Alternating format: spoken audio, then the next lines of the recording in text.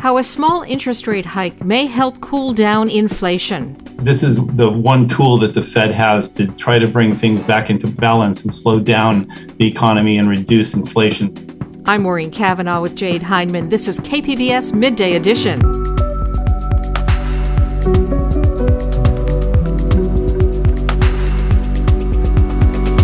A death in sheriff's custody leads to an $85 million judgment against the county. One of the attorneys said that, he felt that this verdict was about accountability. And he felt there's a lot of good officers who do these jobs, but they feel like that maybe there was not a good job done of getting rid of bad apples. Ways to rethink transportation needs in San Diego, and how San Diego's live music industry survived COVID. That's ahead on Midday Edition.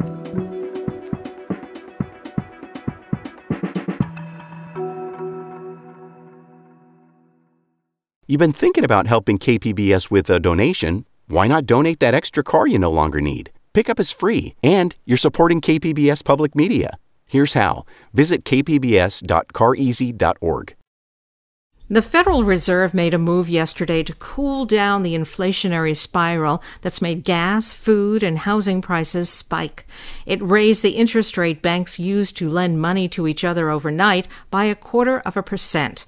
The small bump in rates may not sound like much, but it's expected to have a cascading effect through the economy.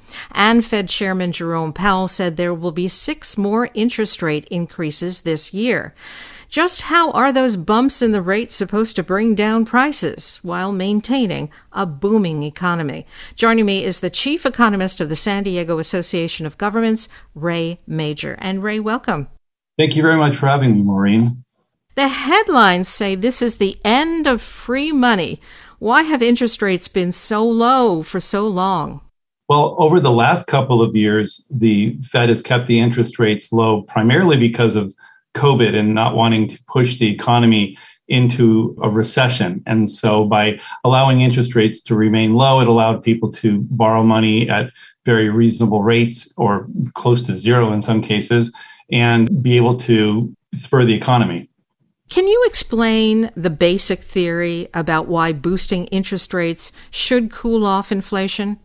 When you boost interest rates, what ends up happening is that you make the cost of borrowing money more expensive. And so what happens is people have less money to spend on other goods. And when you do that, you end up cooling down the economy. So for instance, if you have a $600,000 loan right now at 4%, for instance, you would be paying about $1,864 a month in mortgage payment. But by raising the interest rates by 0.25%, that payment would go to about $2,000 a month.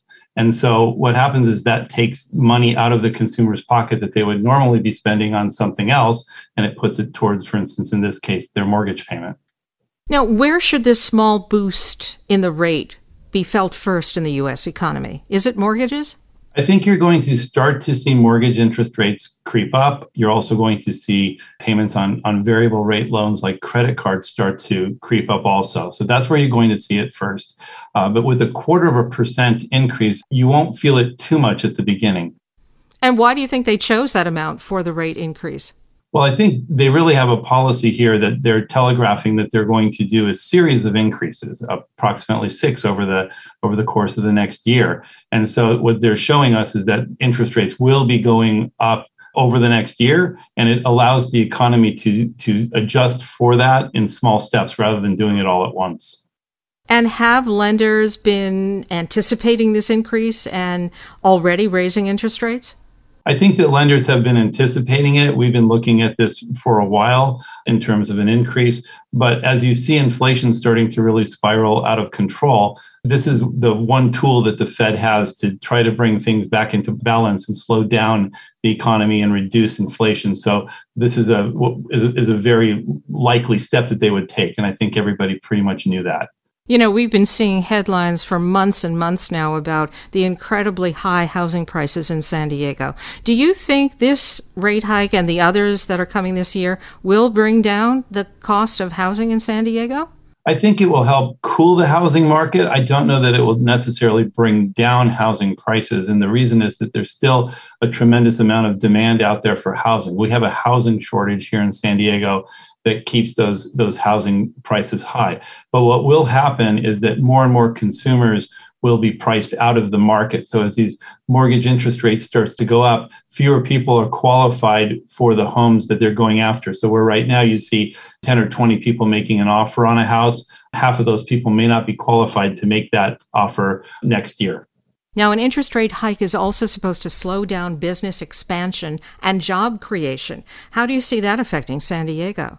Well, right now we have an incredible backlog of jobs that need to be filled, really. And so if you slow down business expansion a little bit, I'm not sure that you're going to feel it right now because there are a lot of job openings.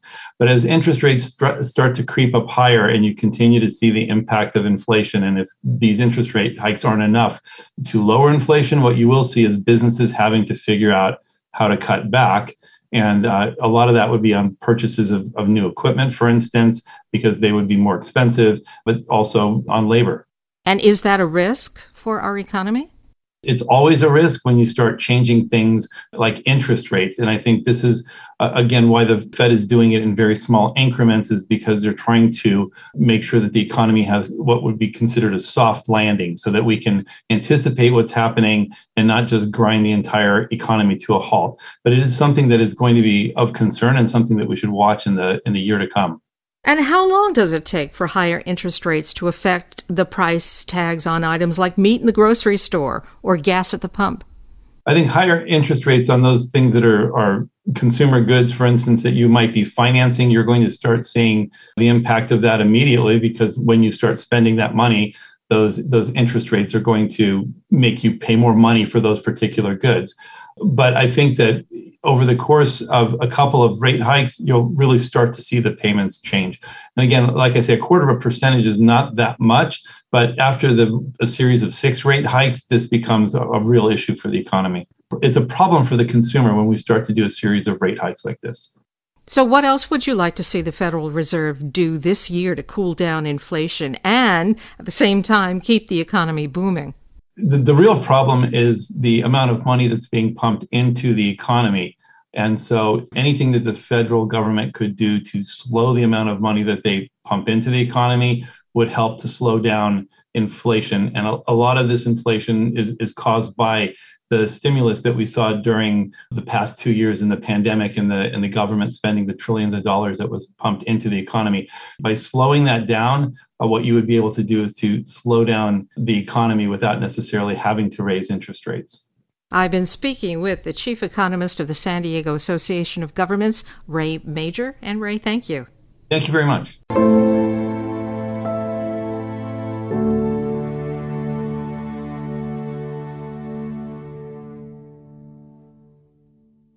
The family of a man who died after a 2015 arrest in Santee has been awarded $85 million by a jury.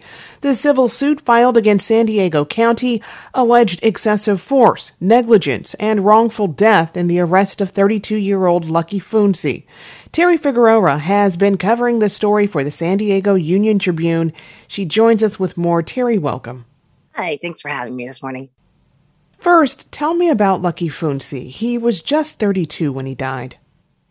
Yes, he lived in San Diego, and on that particular day that this incident happened, he and his wife and their children, they had a 2-year-old and at the time a 4-month-old baby. They were out at extended family in Santee to celebrate the 2-year-old's second birthday. And it seems that according to the family, according to the lawsuit, Mr. Funsi was having an extreme difficulty sleeping. He had been suffering from insomnia for a couple of days.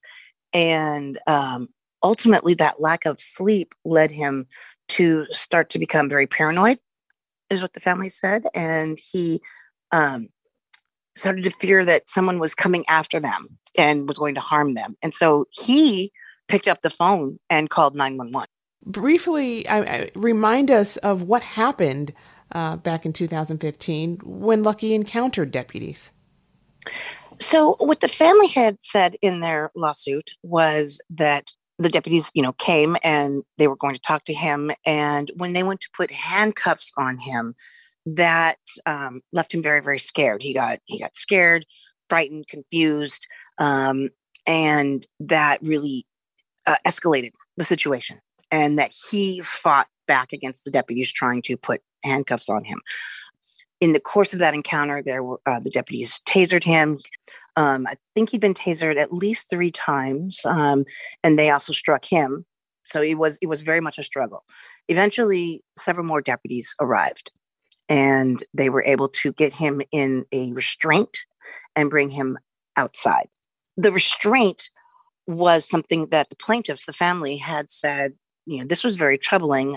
The attorneys for the family said it was essentially hog tying him with his hands and feet behind his back. And he was placed in an ambulance that way. He was taken to a hospital. There was a deputy inside the ambulance with him, holding his head down so that to keep him sort of, in control. And by the time they arrived at the hospital, Mr. Funci was no longer breathing and his heart had stopped. Once they got him into the hospital, they were able to revive him, according to the family's lawsuit. And but he never really recovered, and so he died a couple of days later. Did EMS workers administer a sedative or chemical restraint? And if so, did they face any liability?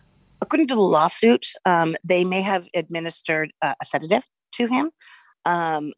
Although there was some discrepancy in the toxicology, the family says that there was not there. So there was a little bit of a question mark there. But the lawsuit targeted several people. It was first responders, the deputies, the paramedics. Ultimately, most of the people were later dismissed. Some settled out. So we were left when this got to the jury, we had one particular deputy and then the department as well. Or I'm sorry, the county, which would represent the department. And what can you tell us about the officers involved in this case? We know one in particular pled guilty to battery charges back in 2019 in an unrelated case. Is that right? Yes. In 2019, then Sheriff's Deputy Richard Fisher had pleaded guilty to battery charges following accusations by 16 women who had said that he had fondled or hugged or tried to kiss them or had some sort of encounter with them like that when they encountered him on the job. And the Funci jury, the jury in Mr. Funci's case, was made aware of that prior case. And Deputy Fisher is actually in custody right now, serving out the remainder of his time on that case.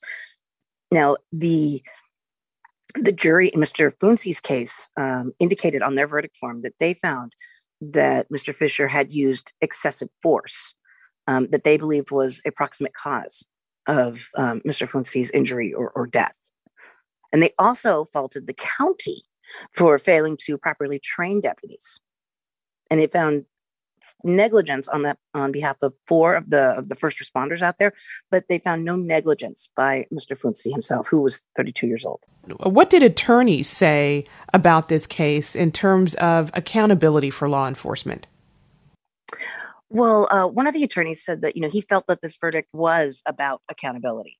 And he felt, look, there's a lot of good officers who do these jobs, but they feel like that maybe there was not a good job done of getting rid of bad apples in this particular case.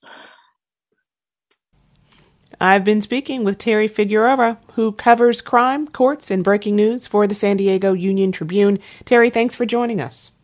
Thank you.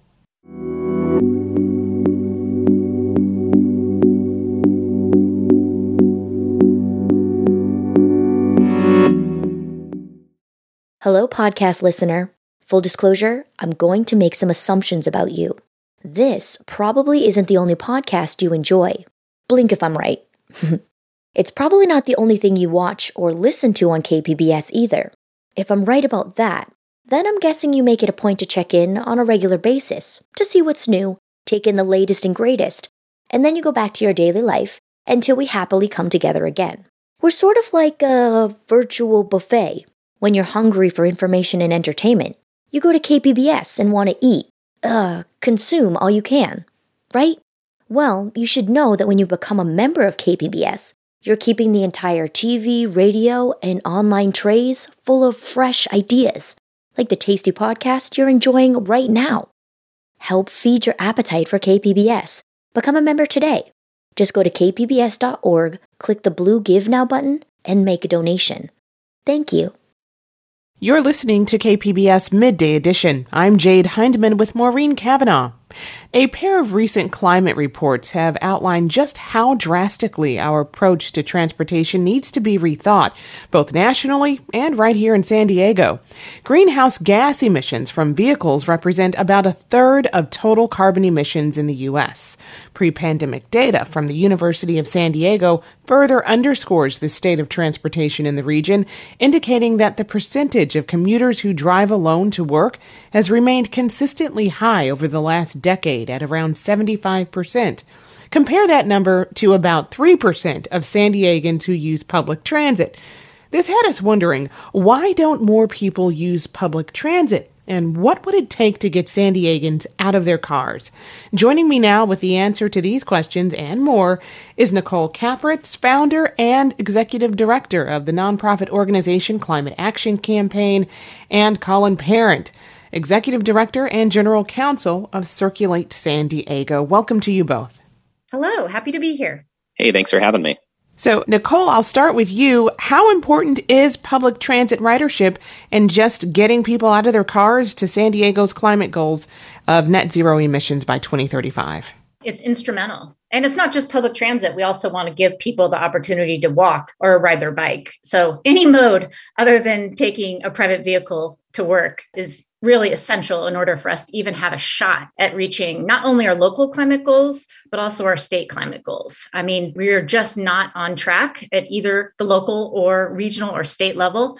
And so it's really incumbent on us to figure out how can we redesign and reimagine our communities so that there is alternatives to taking the car. So why do you all think more people are not using public transportation here in the county? I think there's a variety of reasons, but I think the most important is just that currently, for most people, riding public transit just isn't as convenient, it isn't as fast as alternatives like driving a car. And so if we're going to have any hope of attracting people to public transit to make that better choice, we're going to have to make some really serious investments in our public transit so that it's a choice that people are going to want to make. And that means buses and trolleys that arrive more frequently. That means bus-only lanes so that people are able to get where they're going faster. Also, we need to somehow put in a network of protected bike lanes, and we need to build up, not out, so people are living close to where they work. We just have to completely reinvent how we think about how we're going to grow and create the high quality of life, clean air, beautiful environment that we all want to live in. And everything's at stake, but also everything's possible. I really believe we would attract more people and people would be clamoring to live in San Diego if we could sort of make that shift in thinking about how we grow and what the different transportation options are and how we redesign our streets. And Colin, what do you think it'll take to increase the use of public transit? We need to be talking about making big investments to make public transit and biking and walking safer and more attractive. We really should think about this as a positive vision. This is not just a, hey, everyone, you all need to stop driving and go do something that's inconvenient for you. That's not gonna sell. What we need to do instead is we need to be able to say, hey, everyone, wouldn't it be nice if you could take the bus and get there fast enough? Wouldn't it be nice if you and your kids could go take a bike to the park or to school? And we should be saying that, yeah, let's make the kinds of public investments in safer streets, in dedicated rights of way, so that those kinds of choices aren't just an option, but an attractive option, something that people want to do, and it becomes a real quality of life benefit for people who live in our region. And Nicole, why hasn't that happened? What needs to be done? Is this more of a personal choice for people, or is it really a policy issue? We fundamentally believe this is a policy and a systemic issue. Unfortunately, the way all of Southern California, frankly, was designed was to center the car, that is the most important form of transportation. And so our streets and our housing and our buildings just were designed with that in mind. How do we get people from point A to point B as fast as possible in the car? And as a result, we are way behind what other major cities are doing to help people have these better alternative, more healthy, safer choices. And, we are now in this tough place where we are at a huge disadvantage because we have to unravel decades of overinvestment in our freeways and highways and fast moving corridors and really, again, just reinvent how we redesign our streets and our transportation system. So, we really avoid trying to make people feel bad. And I think Colin said it accurately. Like, we just haven't made it safe or accessible for people to take transit, and that's not their fault. I mean, and Nicole, ultimately, what difference will it make in terms of reducing San Diego's carbon emissions for people to ride transit or use other modes of transportation other than their cars? It will mean everything. We can't do it unless we figure out a more attractive way of allowing people to move around. We are almost singularly focused on this cause and doing everything in our power to really make this a beautiful vision. Like, there's so much hope here and opportunity. And so I think it's just a question of how can we make sure that all the policymakers agree and the broader community agrees. And we're working really hard to do that. I also want to highlight that actually our region is trying to do this. This is different than what traditionally has been the direction of the policymakers. We actually have a pretty wide consensus that we have to change everything about our transportation system. And so there is going to be a citizen ballot measure, most likely, it depends on the signature gathering, to allow us to invest significant resources into, again, redesigning what our transportation options are.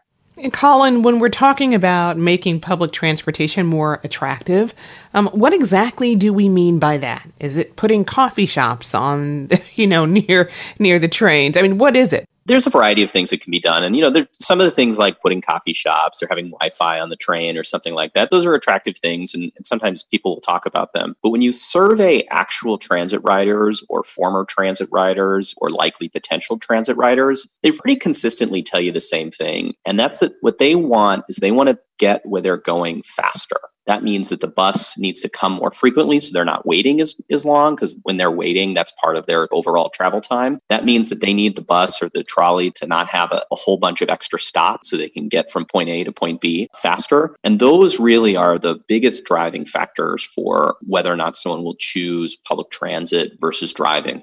I mean, the reality is that for most people, already public transit is more affordable than driving, especially lately. And so the big deterrent currently is just how long and inconvenient the rides are for most people. And so those things really can be solved primarily by just putting more buses on the road, putting more trolleys on the same tracks, and making sure that we are prioritizing transit on our rights of way so that they're able to get where they're going fast. Nicole, there's a lot of emphasis on the responsibility of the average consumer when it comes to emissions from vehicles, but is it fair to lay that responsibility on the individual?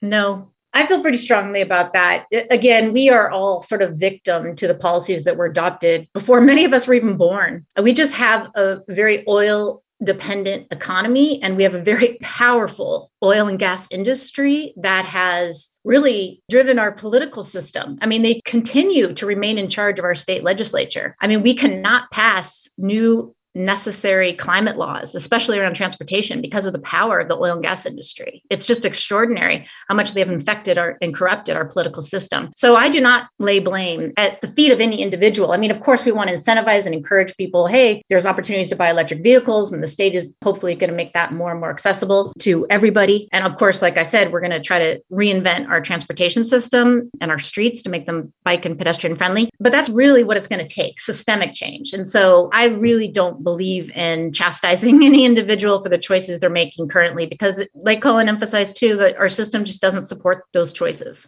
I think the one thing they may just want to add is that we're seeing right now a situation where a lot of people who are currently driving to work or relying on a car, they're really getting hurt with being at the mercy of some big global forces that are, adding new costs for them to get around. And that's really tough for a lot of people, a lot of families. And I think that shows all the more reason why we need to make investments in different ways for people to be able to get around to get where they're going. We need to make sure that people are able to choose public transit, are able to choose riding a bicycle so that they're not beholden to these enormous price swings for the cost of filling up their tank to get to work. And I think this is my position earlier, of course, but I think what we're seeing in the current affairs today really shows why that is so important. I've been speaking with Nicole Capritz, founder and executive director of the nonprofit organization Climate Action Campaign, and Colin Parent, executive director and general counsel of Circulate San Diego. Thanks, both of you, for joining us. Thank you. Hey, thank you. The city of Oceanside at one time had a derogatory nickname, Ocean Slime, but now it's quickly becoming the next tourist hotspot in San Diego. KPBS North County reporter Tanya Thorne takes a dive into the city's history and how it's changing. Pictures of lowriders, folklorico dancers, and portraits of homeless make up an exhibit at the Oceanside Museum of Art. This is Oceanside in a nutshell, basically. The exhibit is called Oceanside Unfiltered, and Zach Cordner is the curator. This show really shows how there's layers in our city that form what we are. And, it's not just about surfing. It's not just about the piers. It's all the different fabrics of the community coming together to weave what Oceanside is, which is this multicultural melting pot. He's a photographer and publisher for the Osider and Encinitas magazines. He says there are noticeable differences in the neighboring coastal cities. The main differences are the cultural differences, the ethnic differences. It's a lot of white people south of here, and that's just how it is. The city is about 36% Hispanic or Latino, while Carlsbad and Encinitas are each 14%, according to census data. Cordner says the differences aren't just ethnic. Oceanside, I think for the longest time, has had the stereotype that it's a rough city. There's gangs, there's homeless, prostitution, all sorts of things. But how did Oceanside get that rough stereotype? Christy Hawthorne is with the Oceanside Historical Society. With a name like Oceanside, it says it all. It was established in 1883 by Andrew Jackson Myers, and his sole purpose for developing his town of Oceanside was to bring people to it. She says the reason Oceanside stayed cheaper actually has to do with malls. In the 60s, the introduction of malls changed downtown USA and removed stores from Oceanside's downtown. So when our downtown changed and all of our department stores, shoe stores, clothing stores, they all went to the mall, what was left in Oceanside? Nothing. We had a lot of vacancies. Vacant storefronts and lots took over, and Oceanside became known as Ocean Slime. When the car dealerships moved to Car Country Carlsbad, what were we left with? We were empty lots, or then that went into used car lots. We were once this mecca of shopping and car buying with a high tax revenue to used car lots, surplus stores, and empty vacancies. But that also made Oceanside cheaper, a place where a blue-collar working family could afford a home near the beach. 10 years ago, the average price for a home in Oceanside was $313,000, while the average price in Carlsbad was $559,000 and $709,000 in Encinitas. But now Oceanside's real estate prices are spiking. They've almost tripled in the past 10 years. That's much faster growth than in other nearby cities. Oceanside's nickname, Ocean Slime, is fading away. And Hawthorne says it's showing signs it will live up to its original potential as a resort city. In 1887, we actually got a resort hotel. It was called the South Pacific Hotel. It was a 4-story hotel that was right on the bluff about where the current Wyndham property is now. And it was built solely to attract new land buyers, visitors, and vacationers. I think within the last 10 years, things have really changed a lot for in the community. Zach Cordner with the Osider and Encinitas magazines will continue to document those changes, though he says the changes could hurt some communities. There'll be pockets like that, I think, that can weather the storm, but I think overall, all the different neighborhoods of Oceanside, prices are going to go up and locals are going to get squeezed out. It's a fact, and it's sad. We'll talk more about gentrification tomorrow. Tanya Thorne, KPBS News. Joining me is KPBS North County reporter Tanya Thorne. And Tanya, welcome. Thank you, Maureen. Happy to be here. Now, you mentioned the stereotypes that have given Oceanside a bad reputation, gang violence, and a rowdy atmosphere in general. Has that all gone away?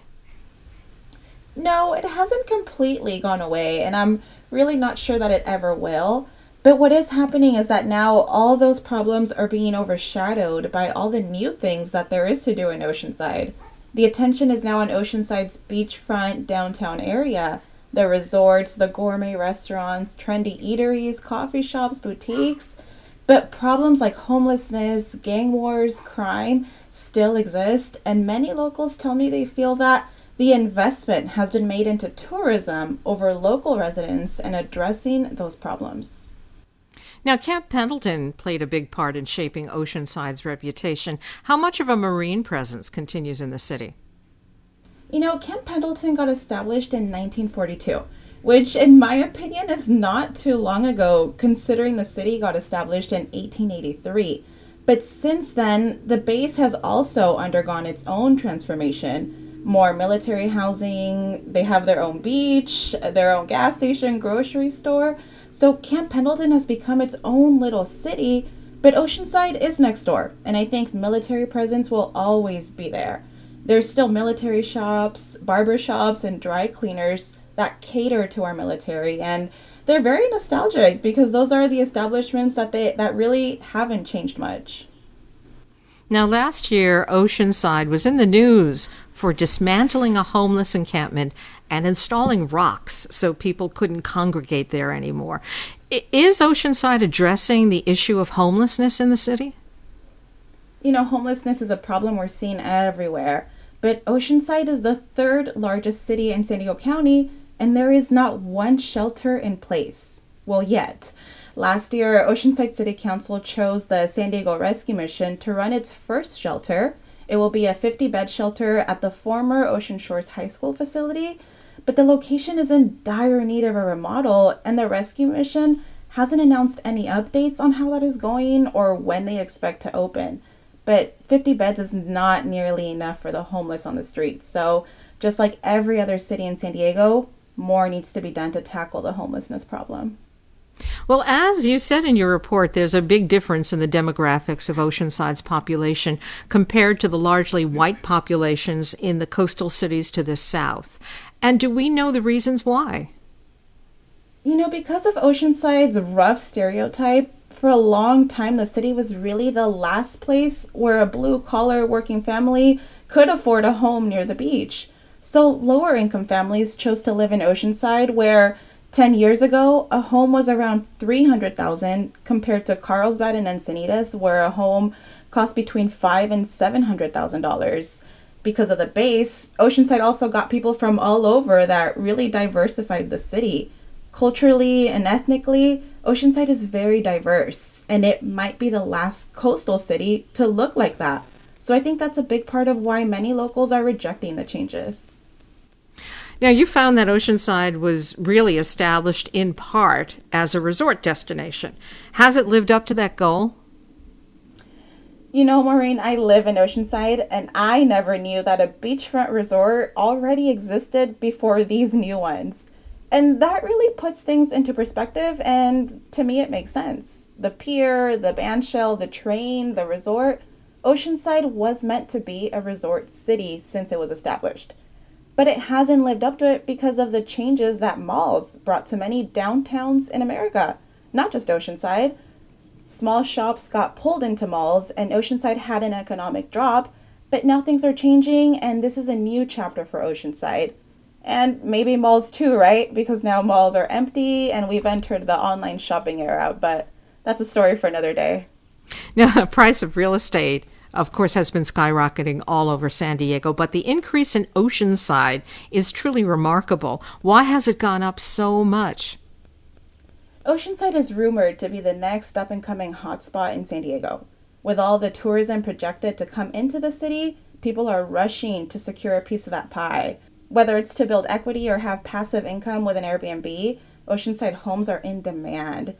And although home values in Oceanside have increased, the home price is still lower than nearby coastal cities like Carlsbad and Encinitas. So for many people, Oceanside is still the most affordable coastal city in San Diego.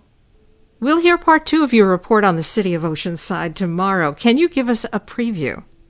Yeah, so, I think the demographics are starting to look different in Oceanside. A neighborhood that was once mostly people of color is now looking whiter.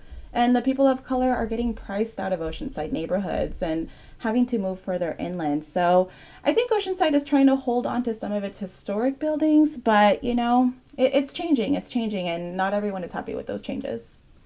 And I've been speaking with KPBS North County reporter Tanya Thorne. Tanya, thank you. Thank you, Maureen.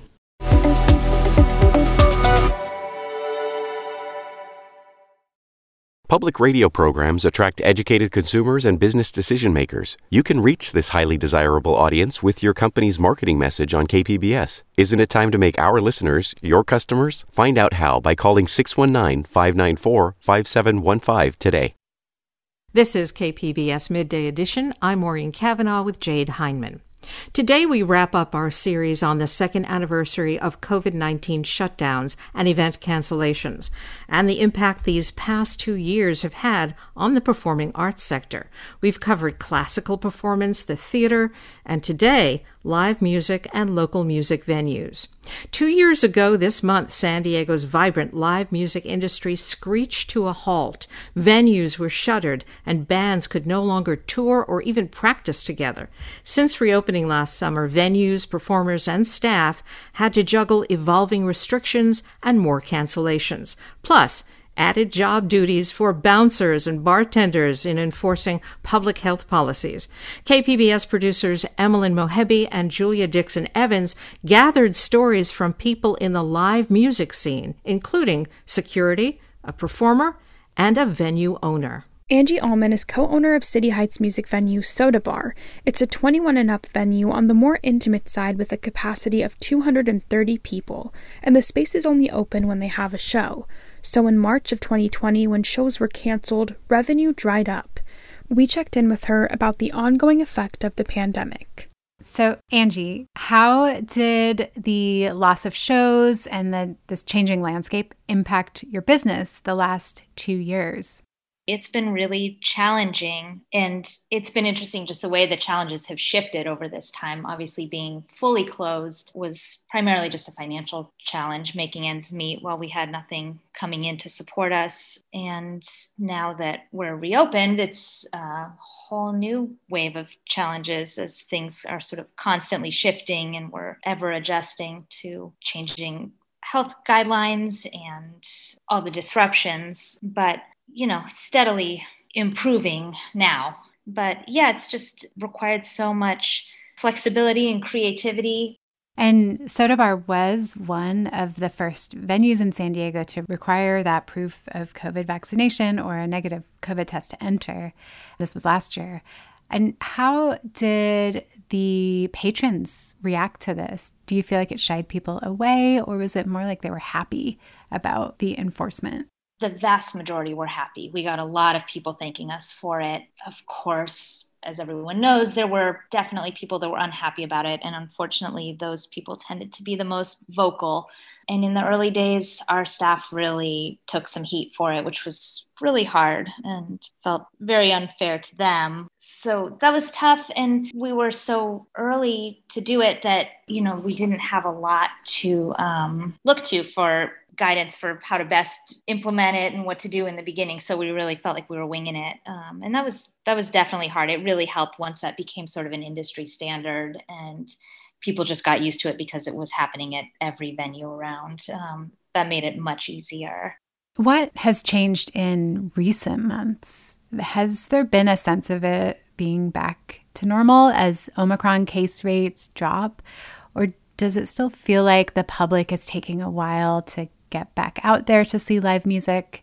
I think we are finally hitting a point where it's starting to feel like it's getting back to normal. Bands are hitting the road at near pre-pandemic levels, which is great. And our shows have been busy and the mood feels good and fun. I think there's been a real shift in the last couple of weeks that has felt great. Obviously, Omicron was a real curveball. And so that really derailed what was sort of ramping up going into December, and that we had a lot of cancellations, and that really slowed things down a lot. And we feel like we've really sort of turned a corner from that, and it feels great. It's really been a welcome change to feel the clouds parting and some bit of normalcy. For front of the house workers like bouncers, security, and door staff, the last 2 years have meant constant changes and new job requirements. My name is Ted Washington. I work security and also production manager at the Casbah in San Diego. When the pandemic hit and we had to shut down, I can say right off the bat that in the very beginning, there was no work. We had nothing to do. We then went on to put together some streaming shows, which were great for the bands because bands were looking to do things, especially the local bands. And, you know, as a musician, you want to play, and that's what you want to do. The hardest part of reopening so far has been trying to find the routine for the customers when they come to the door. The idea that they have to have their vaccination proof with them or a negative test. We have to make that clear before they get to the door, because if you don't make that clear and known before they actually get to the door, when they get to the door, there's always going to be a problem because they're going to say, I didn't know I needed to have that. I don't have that with me. I have a ticket, yet I don't have those items. This isn't right. And not so much that I feel bad about it, as much as you just feel like if only we could get this information into their hands or into their minds earlier before they actually show up at the door. The rules, I'll say, kept changing so much that you just didn't know what you were doing from week to week, day to day. It became really an issue. Like I'm saying, communication is the hardest part of the whole thing. And so the state was not really communicating with the venues exactly what we were mandated to do. And it made it difficult, especially in the very beginning. When we first opened up, you're like, okay, here are the rules. You got to do this. You got to do that. You must do this. You must do that. And you didn't know what you were trying to tell people to do because you didn't know what you had to tell people to do. That was the hardest part. The thing is with bands, especially touring acts, if they lose a member or someone gets sick while they're on tour, they're going to lose money. The touring process, it requires a certain investment of money in the beginning, especially investment of money and time. So just so you're carving out a calendar for yourself and you got to make this tour, you can't have people getting sick. So for the bands want as many of the safeguards as they can possibly have. On the other side of that, the fans are thinking, hey, look, I am a fan and I'm not going to try to endanger you. I want to just come see the show. And I don't know why you need all these excessive safeguards when they don't see it from the side that the band is looking at it. For some performers, when things began to reopen, some of the new challenges were surprising. Singer-songwriter Juliana Zachariou lives in San Diego, but spoke to us while on the road on tour. Everything shut down while I was on my first ever tour, booked myself. And it was going great. And I just remember I had heard about stuff in like December, and then we were off on the road in March. And I was following the news, and it was one of those things where I was like, maybe it won't quite hit us. I just remember like not being able to get hand sanitizer on the road, and that seemed to be the only thing that we were trying to keep on us so that we didn't get sick. And then everything just kind of stopped, and we came home, and I didn't work again for like a year and a half. But an interesting thing that me and a lot of other people are experiencing, getting back on the road, because I'm on the road now, and I had another tour back in October, I think it was, is my nervous system really needed a recalibration after a year and a half of being at home. I didn't know how to handle stage nerves. I didn't remember how to eat when I felt nervous. Like, I have to schedule these things in so that I have energy. And my first big show back was in LA, and I played an opening set, and I played in my friend Caroline Kingsbury's band. And I had to take a break on stage for my set, and I've never had to do that. I just kind of told everybody, I'm feeling a little overwhelmed. I'm just going to need to like sit and play guitar for a second and like calm down, because I felt like, it felt like somebody had like unscrewed my head, and I was just like a raw nerve just pumping out sound, and I didn't know how to harness it. A lot more preparation has gone into my mental health and making sure that I eat, making sure that I manage my stress. I just like don't have the same capacity that I used to. I've heard this kind of across the board. We're all just kind of wondering how we ever did this in the first place, and this type of schedule. I mean, we have people in this band right now who are working remotely and also are able to tour. So like job security can also be a part of your life as a musician just because everything went remote. I don't have another job right now, but I'm confident that if I needed to do both, there'd be way more options for me, which was just not a thing before. We'd all rather be home. That's a very new thing. Just learning that stuff is better than home is something that I'm trying to learn again. Shows are great. I think we just all forgot how great they were. Slow dancing in the middle of the subway. Sneakers and nice leather flats, shuffling onto the track. Switching partners, gotta work with me. That's a recording of Subway Song from Juliana Zacariou's July 2021 performance at Soda Bar. You can listen to all 3 parts of this series at kpbs.org/arts.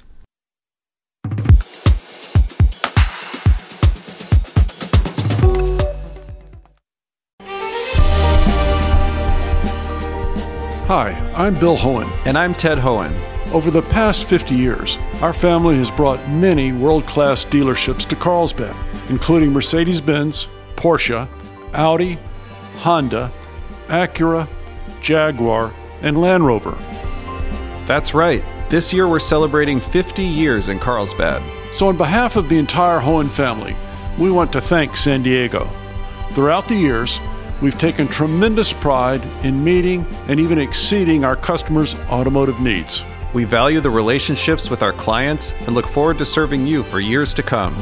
We invite you to visit one of the Hohen Carlsbad dealerships or hohenmotors.com.